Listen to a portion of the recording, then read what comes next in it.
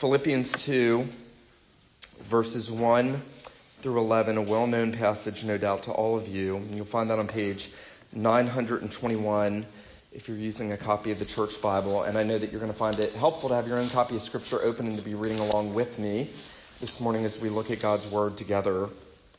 Before we do, let's pray and ask His blessing on it. Father, in heaven, we again thank you and praise you that you have breathed out every word. We thank you that when Scripture is read, you are speaking. We thank you that you spoke many times and in many ways long ago to the fathers by the prophets, but you have spoken to us in these last days in your Son. We pray that we would hear the Lord Jesus Christ. We pray, Lord Jesus, that you would come and that you would draw near, that you would stand in our midst as the prophet and priest and king of your church, that you would stand as the great high priest, whoever lives to make intercession for us, that you would draw our minds and hearts away from this world, and that you would give us a greater desire to see your glory. Lord Jesus, you prayed in the days of your flesh that your Father might show your people your glory, that glory that you had before the foundations of the world and that you again now have in glory. We pray that we would be the beneficiaries of the answer to that prayer this morning. We ask, Lord, that you would shine the light of the knowledge of the glory of God in the face of Jesus Christ into our hearts. We pray that you would awaken those who perhaps have never been brought from spiritual death to spiritual life. We pray for those who may be sluggish spiritually or who may be hurting in various situations in life. We pray that you would accomplish your many purposes among us this morning for your own glory and for our joy. We pray these things in Jesus' name. Amen. Philippians 2, beginning in verse 1, and the apostle writing to this church that had partnered with him in the gospel in a special way, a thing that he notes throughout the first chapter and then later on in this book, now says, "So if there is any encouragement in Christ, any comfort from love, any participation in the Spirit, any affection and sympathy, complete my joy by being of the same mind, having the same love, being in full accord and of one mind. Do nothing from selfish ambition or conceit, but in humility count others more significant than yourselves.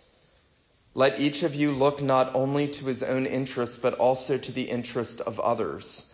Have this mind among yourselves, which is yours in Christ Jesus," and perhaps a better translation, "which was also in Christ Jesus, who though he was in the form of God, did not count equality with God a thing to be grasped, but emptied himself, taking the form of a servant, being born in the likeness of men, and being found in human form, he humbled himself and became obedient to the point of death, even death on a cross.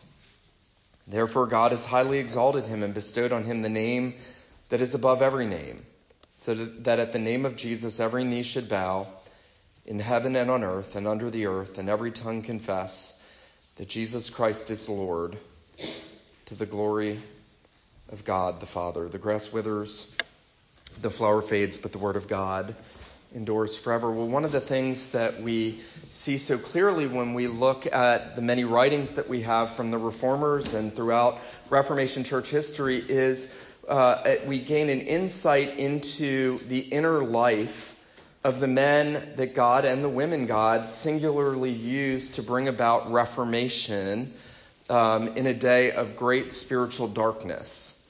I often think about how much Martin Luther shares with us of his inner life when you read the writings of Luther. We have that story about Luther climbing up the 20-some stairs to St. Peter's and praying at each stair because he's been told, as everyone else had been told, that if you prayed at each stair that a soul would be brought out of purgatory. And Luther getting to that top stair and saying, "Is this really even a thing?" That's the essence of what Luther says. And doubting all that he had been taught, and Luther wrestling with his own guilty conscience and wanting to know, how can I be right with God? This can't be it. All that I've been told can't be it. And then Luther preaching through Romans and realizing that there's a righteousness outside of us, an alien righteousness. And Luther being set free by the truth of the righteousness of Jesus Christ imputed by faith alone. And then we read about Luther's inner struggles as he is hiding in castles, and he is hiding from the Roman Catholic Church, and the German princes are keeping him safeguarded as he is translating Scripture, and he's unifying the German people through the writings of Scripture, the great spiritual warfare that he experiences, and those many interactions that Luther reveals of the devil coming and accusing him, and the way in which he essentially says to the devil, is that all you've got? I'm so much worse than this. And go talk to Christ, because he knows everything I've done and he's paid for all of it. And there's many beautiful inner reflections of what's happening inside of the men that God was using to bring about Reformation. One of the things that perhaps we don't give enough attention to, and which we should, and this passage especially helps us with, is giving enough attention to the inner life of the Savior himself. What is happening in the mind and the heart of the Son of God when he's incarnate for our redemption? And the Apostle Paul here gives us this beautiful picture in Philippians 2, 1 through 11, especially in that what some have called a great ancient Christian hymn, though there's debate about that, in verses 5 through 11, that great teaching of the exaltation, humiliation, and exaltation of Jesus Christ. And the Apostle Paul speaks of it here in a special way, and making this one of the greatest passages in the Bible, says, this is the mind of Christ. Here's what was going on in the mind of the Son of God when he came for our redemption. And what was happening in the inner life of the Son of God has enormous value for your Christian life in the church in the most mundane areas.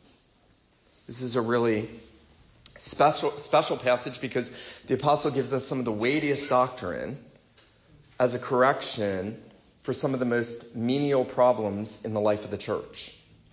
Now, before we look at this passage together, I'll just note that Paul has addressed this congregation. Notice verse 27 only, chapter 1, verse 27, only let your manner of life be worthy of the gospel of Christ, so that whether I come and see you or am absent, I may hear that you are standing firm in one spirit with one mind, striving side by side for the faith of the gospel. He has commended the members of this church for being partners with him for the spread of the gospel. Not every church did that.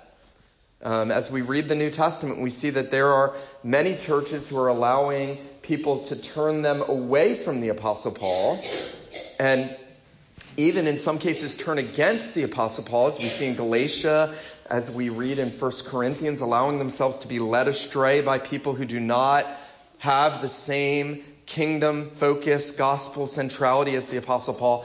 But the church in Philippi was different. This was a church that had partnered with him. They had partnered with him in prayer. They had partnered with him in giving. They had poured their lives out with him for the spread of the gospel. But something has happened in this church. The progress and the advancement that this church, this congregation had once known and Paul had praised them for, had been, in a sense, stalled and stunted. And there is a tiny little division brewing in this church. And it seems, as far as we can tell, that this division, notice what Paul says in chapter 2, verse 14, do all things without grumbling or disputing. There is grumbling. There are a lot of congregations that's not foreign to. There's grumbling and there's disputing among the members of the congregation. And then notice chapter 4, verse 2. It seems like this grumbling and disputing is really sequestered to two ladies in the congregation. That's not a gender-specific thing. It's just a historical circumstance, Euodia and Syntyche. And so as we trace this book and the teaching of this book, we see there were these two bickering, fighting ladies in the congregation, and whatever the point of contention, it is enough that the progress of the partnership with Paul for the spread of the gospel has in some way been hindered. You know, I've often thought it interesting that you see in the book of Acts as the early fledgling New Covenant church is growing, and you have the account of Ananias and Sapphira, and it seems sort of harsh, doesn't it? Here's a husband and a wife, and they own their own property, and they say, well, we're gonna sell this, and we're gonna give X number of dollars to the work of the advancement of the kingdom. But they're doing that for pretense, and they keep back a portion, and they don't give what they promised to give, and they're deceiving the people, and they've lied to the Holy Spirit. They've made some sort of vow to the Holy Spirit, and they've lied to God, and God strikes them dead, and it seems severe. And what's the point of that? Well, the point is it only takes one. It only takes one individual or one couple in a congregation to cause great harm. If Ananias and Sapphira and their hypocrisy had been allowed to continue, it would have spread by example. Well, here the apostle is dealing with what is probably a menial situation, but something that he sees having a detrimental impact on the life of the church.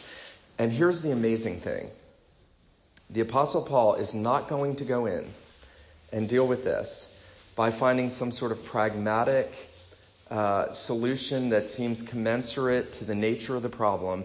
He is going to take the weightiest theology he can find, and he's going to apply it to the most menial problem. I want you to listen to this before we look closely at this passage. Donald MacLeod said, Paul uses the Christological teaching of verses 5 through 11, that great hymn of Christology, precisely because its relevance to the pastoral problems in the church in Philippi. He says Paul is dealing with what is surely comparative trivia. Whatever dispute these ladies are having is comparative trivia. And MacLeod says the problem of vain glorying. One probably thought they were more important than the other and thought they deserved more attention or praise or accolades for whatever they've done in the church. And I can't believe she's getting more than I'm getting, and that's not right, and something probably like that. And MacLeod says Paul is dealing with that problem and the problem of failure of Christian liberality. And yet, listen to this. He says these are standing problems, yet Paul has recourse to the most massive theology. I think that's a really profound statement, that what Philippians 2, 1 through 11 is going to teach is that even when there's small problems in the life of a church, it takes the massive theology of who Jesus is and what he's done to bring about real and lasting solutions in the hearts and the minds of the people. Now notice that Philippians 2 is really going to teach us three things. One, there is the mind of humiliation. Then there is the mind of exaltation. And then there is the mind of imitation. We're going to look at those three things this morning. The mind of humiliation, the mind of exaltation, and the mind of imitation. Well, notice in verse 3, the apostle says, do nothing from selfish ambition or conceit, but in humility count others more significant than yourselves. You could say that's the sort of the premise of the passage. If you want to take something home today, take that verse home. Tuck that away in your heart. Hold on to that. Seek to put that into practice in your life. Do nothing. Do nothing. It touches every area of the life, every interaction, every conversation. When you go from this place, the conversation you have in the car on the way home, do nothing from selfish ambition or conceit, but in humility count others more significant than yourselves. Now, where do I get the power to do that? Because I am deeply selfish. You are deeply selfish by nature. We are deeply selfish people. We don't like to count others better than ourselves. We like to think more highly of ourselves than we ought. And the answer is we need a redeemer. We need a savior. We get humility at the foot of the cross. When I sit at the foot of the cross, there's no room for pride. When I see Jesus bleeding for my sin, there's no room for self-exaltation. When I see the Savior nailed to the tree for me, there's no room for conceit and self-interest. And when I'm moved away from the foot of the cross, all of that wells up inside. I think that's why Paul moves here, on one hand, to the humility of the Redeemer. Notice he says in verse 5, have this mind among you which was in Christ Jesus, which is in Christ Jesus, literally. Notice verse 6, who though he was in the form of God, did not count equality with God a thing to be grasped. Now, it is one thing to think about someone in a low position in this world, and we do not like to be imitators of people in low positions. So what is natural to us is not to say, see this individual over here, he or she, they don't have a good job, they don't have much, they live in a small quarters, there's nothing special about them, I'm going to imitate them. We don't like that. We think, that's beneath me. And so the apostle doesn't even say, here, imitate me. The apostle Paul was such a person. He doesn't even say, here, imitate me.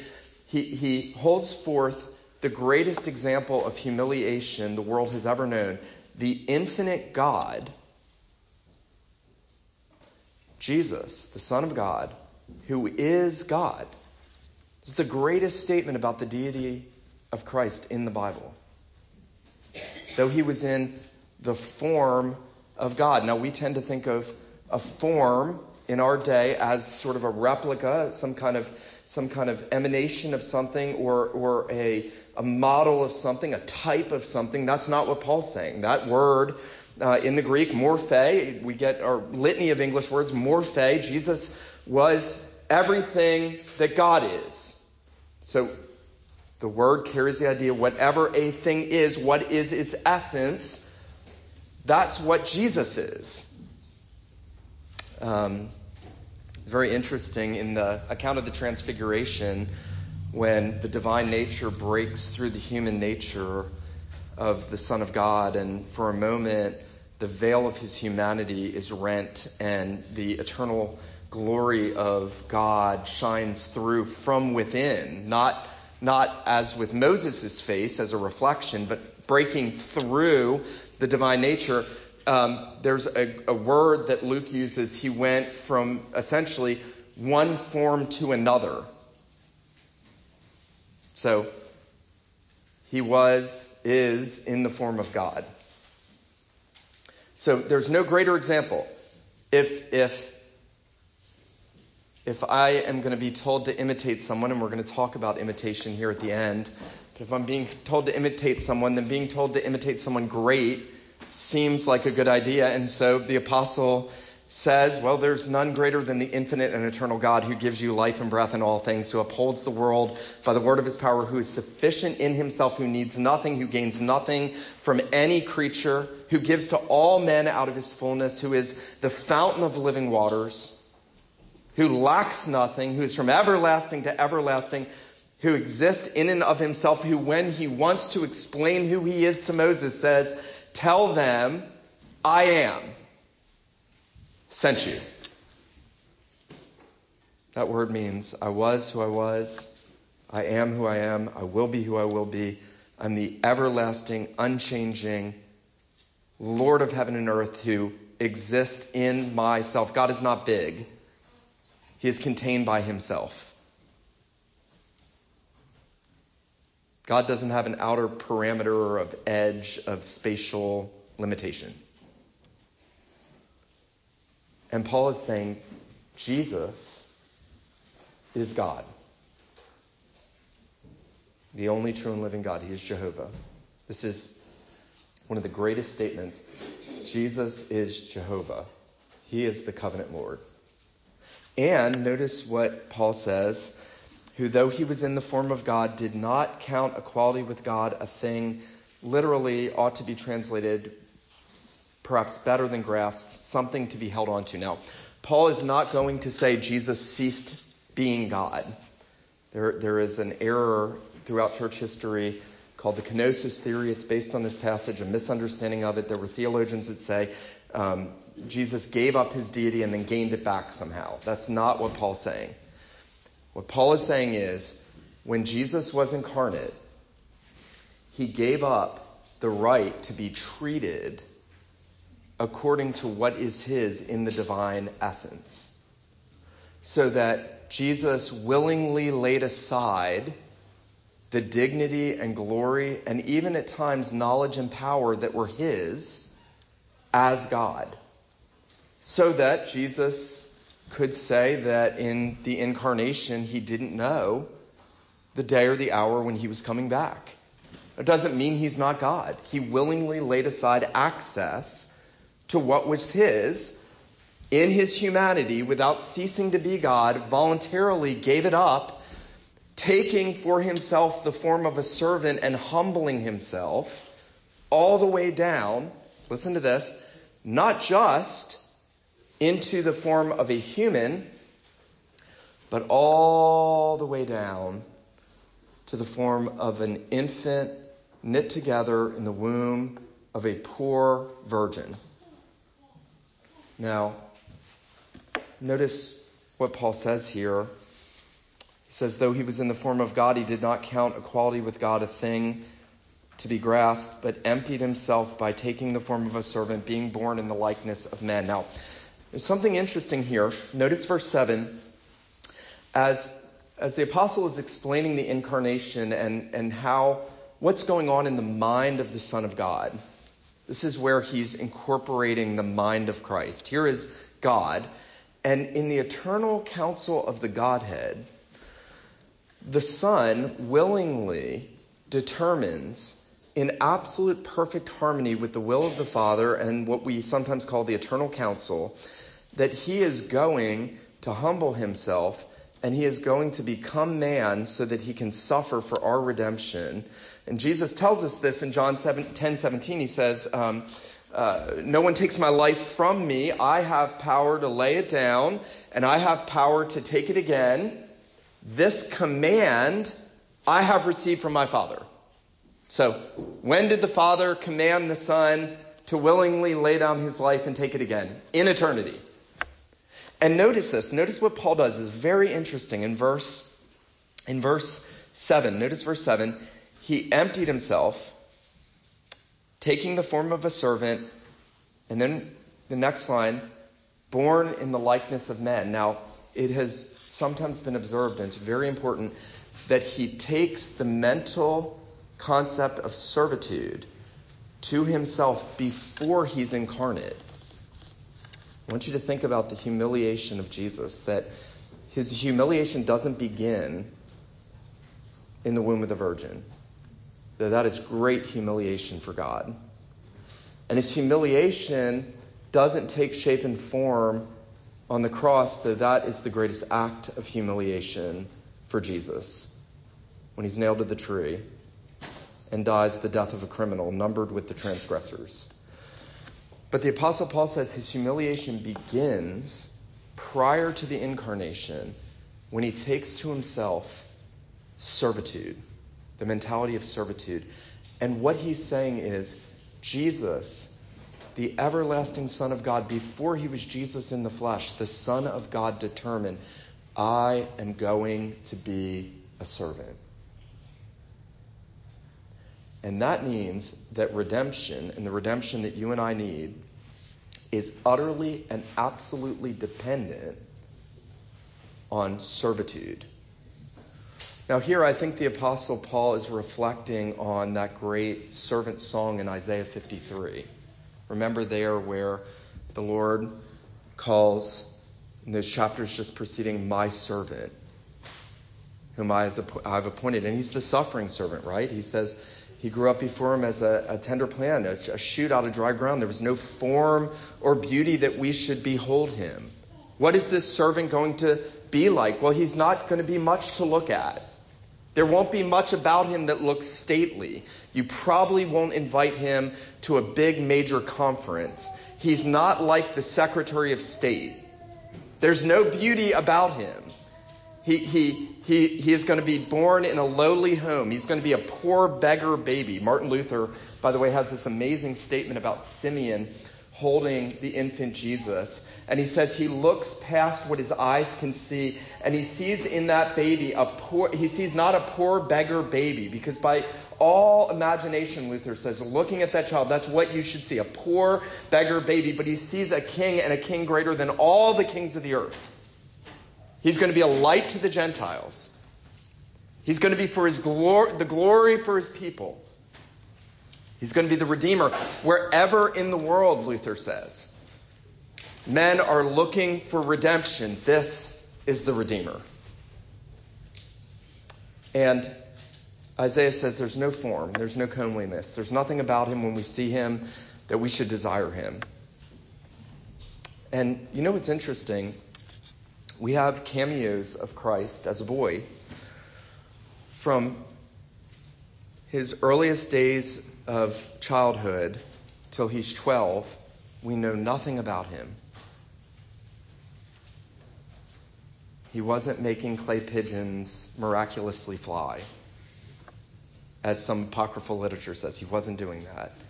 We're told his first miracle was at Cana in the wedding. John is the first sign, the first miracle. He was not doing anything spectacular. He was growing up in a poor home in a small town. This is God. This is God. And then from 12 till he starts his ministry at 30, we know nothing. What we do know is that when he's 12, he is going to the temple, and he is sitting there listening to the teachers, and he's asking them questions, and he's astonishing them with his understanding of Scripture. Now, what are we to make of the humiliation of Jesus from his birth till his public ministry in not knowing hardly anything about it? What can we say about that? Well, we can say several things. His childhood was obscure. There was nothing that made people say this child is special, though he is the most special child who was ever born. And there's one thing we know he was doing from infancy till 12. Every year he was going up with Mary and Joseph to the temple to worship and to sacrifice and to fulfill the law of God, from his circumcision to going into the temple to everything he did, absolute fulfillment of God's law. And notice what Paul says. Notice this. The apostle says in verse 7, he emptied himself by taking the form of a servant, being born in the likeness of men, being found in human form. He humbled himself. Notice it's almost like the humiliation's going deeper now. Not only was he born, but now he humbles himself to be obedient. Have you ever thought about this? This is, by the way, the lifeblood of the Reformation. Jesus was born under the law, Paul says in Galatians, that he might redeem those who were under the law. And he had to be born under the law in order to keep the law, because none of us have kept it. And every second of every moment of every hour of every day of every week of every month of every year of Jesus' life was absolute sinless perfection. Not a pretentious holiness like we sometimes mistakenly think about it. Jesus wasn't going around with a rigid external holiness. Internally, he was obeying the will of his Father perfectly. William Still says, the greatest thing Jesus ever did was to die sinless. Let that get deep into your hearts and minds. The greatest thing that Jesus ever did was to die sinless. He was obedient. This is what we call the active obedience of Jesus. John Murray, the great Scottish theologian, wrote extensively on the active obedience of Jesus and the importance of it, that this is vital to our doctrine of redemption. The humiliation of Jesus in laboring to redeem us is built on the active obedience of Jesus, that his law-keeping, that he kept every command, that he kept all the mediatorial commands, that he did everything I couldn't do in my place. And J. Gresham Machen, the famous professor who founded Westminster Theological Seminary, on his deathbed, wrote a letter to Murray, and he said, "Thank God for the active obedience of Jesus, no hope without it." This is what he was thinking about on his deathbed. Jesus keeping the law for him. Irenaeus, one of the early church fathers, made the statement, Jesus was born an infant to redeem infants. He became a child to redeem children. He became an adult to redeem adults. That's why his life matured to adulthood. He learned and he grew. He studied the scriptures. He learned the scriptures. Jesus had to study the scriptures. Jesus didn't know everything by osmosis in his human nature. He grew and developed. That's what Luke tells us in chapter 2. He grew in wisdom and in favor with God and men. As a 7-year-old, he grew to the full capacity of a 7-year-old, as a 12-year-old, as a 30-year-old. And then the sinless Son of God is nailed to the tree. Notice the way Paul puts this. He was obedient to the point of death. He's stressing there the longevity. One of my best friends said to me recently, I am sure that I have disobeyed and sinned against God more in one day than you or any of my friends have ever sinned against me the entire time I've known them. And vice versa. Jesus never sinned. Think about that. It's absolutely astonishing. And then he's nailed to the tree as the lamb without blemish and without spot. This is God. This is God. And this is the mind of humiliation. And he took that mind for our redemption to himself in the councils of eternity. Is that not awesome? He thought about you, serving you. He said the Son of Man did not come to be served, but to serve and to give his life a ransom for many. In the upper room, he washed the disciples' feet. It was a parable of sorts of what he was going to do to wash their souls. And he said, if I don't serve you, you have no part with me. Redemption is built on the mind of humility. And then notice quickly the mind of exaltation. Notice there's another thought going on, inner thought. Notice verse 9. Therefore God has highly exalted him. Here's the mind of the Father, as it were. The Son took on the mind of humiliation. Now the Father takes on the mind of exaltation. And in eternity, he determined to exalt the Son to the highest place of glory because of what the Son would do for the redemption of his people. And he would say to the Son, yes, my Son, I have seen what you have done.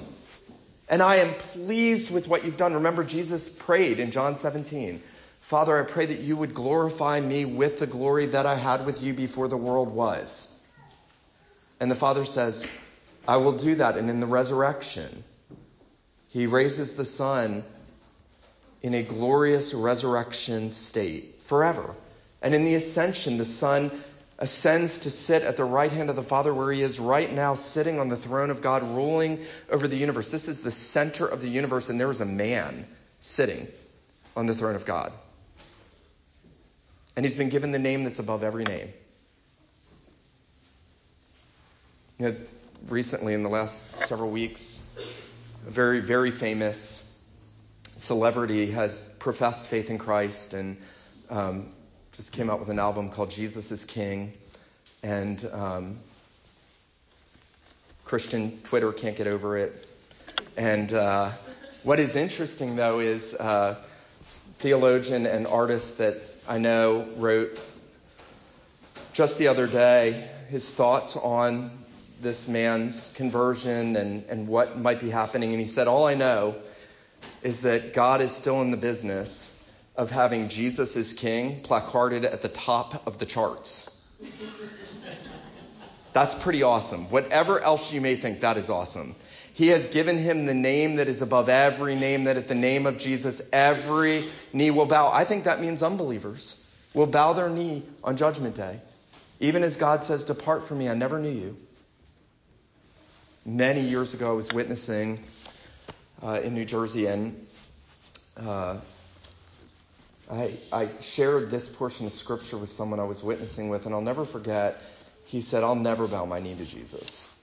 And I said, oh no, you will bow your knee to Jesus, even as he sends you to hell for all eternity. You will bow your knee and you will say, you are Lord. You are Lord. Every knee will bow. Every tongue will confess that Jesus is Lord to the glory of God the Father. Now, let me say this. The problem in Philippi was people thinking more highly of themselves than they ought to think.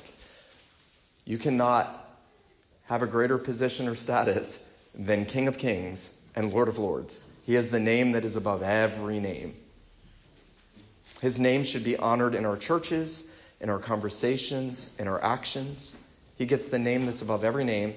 And notice that all of that is to the glory of God the Father. That was the mind of God to exalt the Son for his humiliation that brought about our redemption. Now, finally, and this is the big cash value, throughout this section, the Apostle Paul has been saying, let this mind be in you.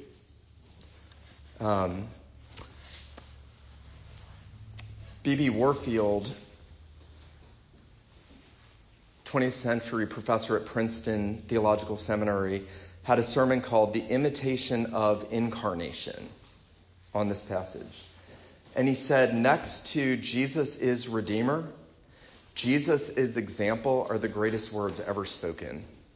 Here Paul is coupling these things, and he's saying, yes, Jesus is Savior and Redeemer first and foremost, foundationally.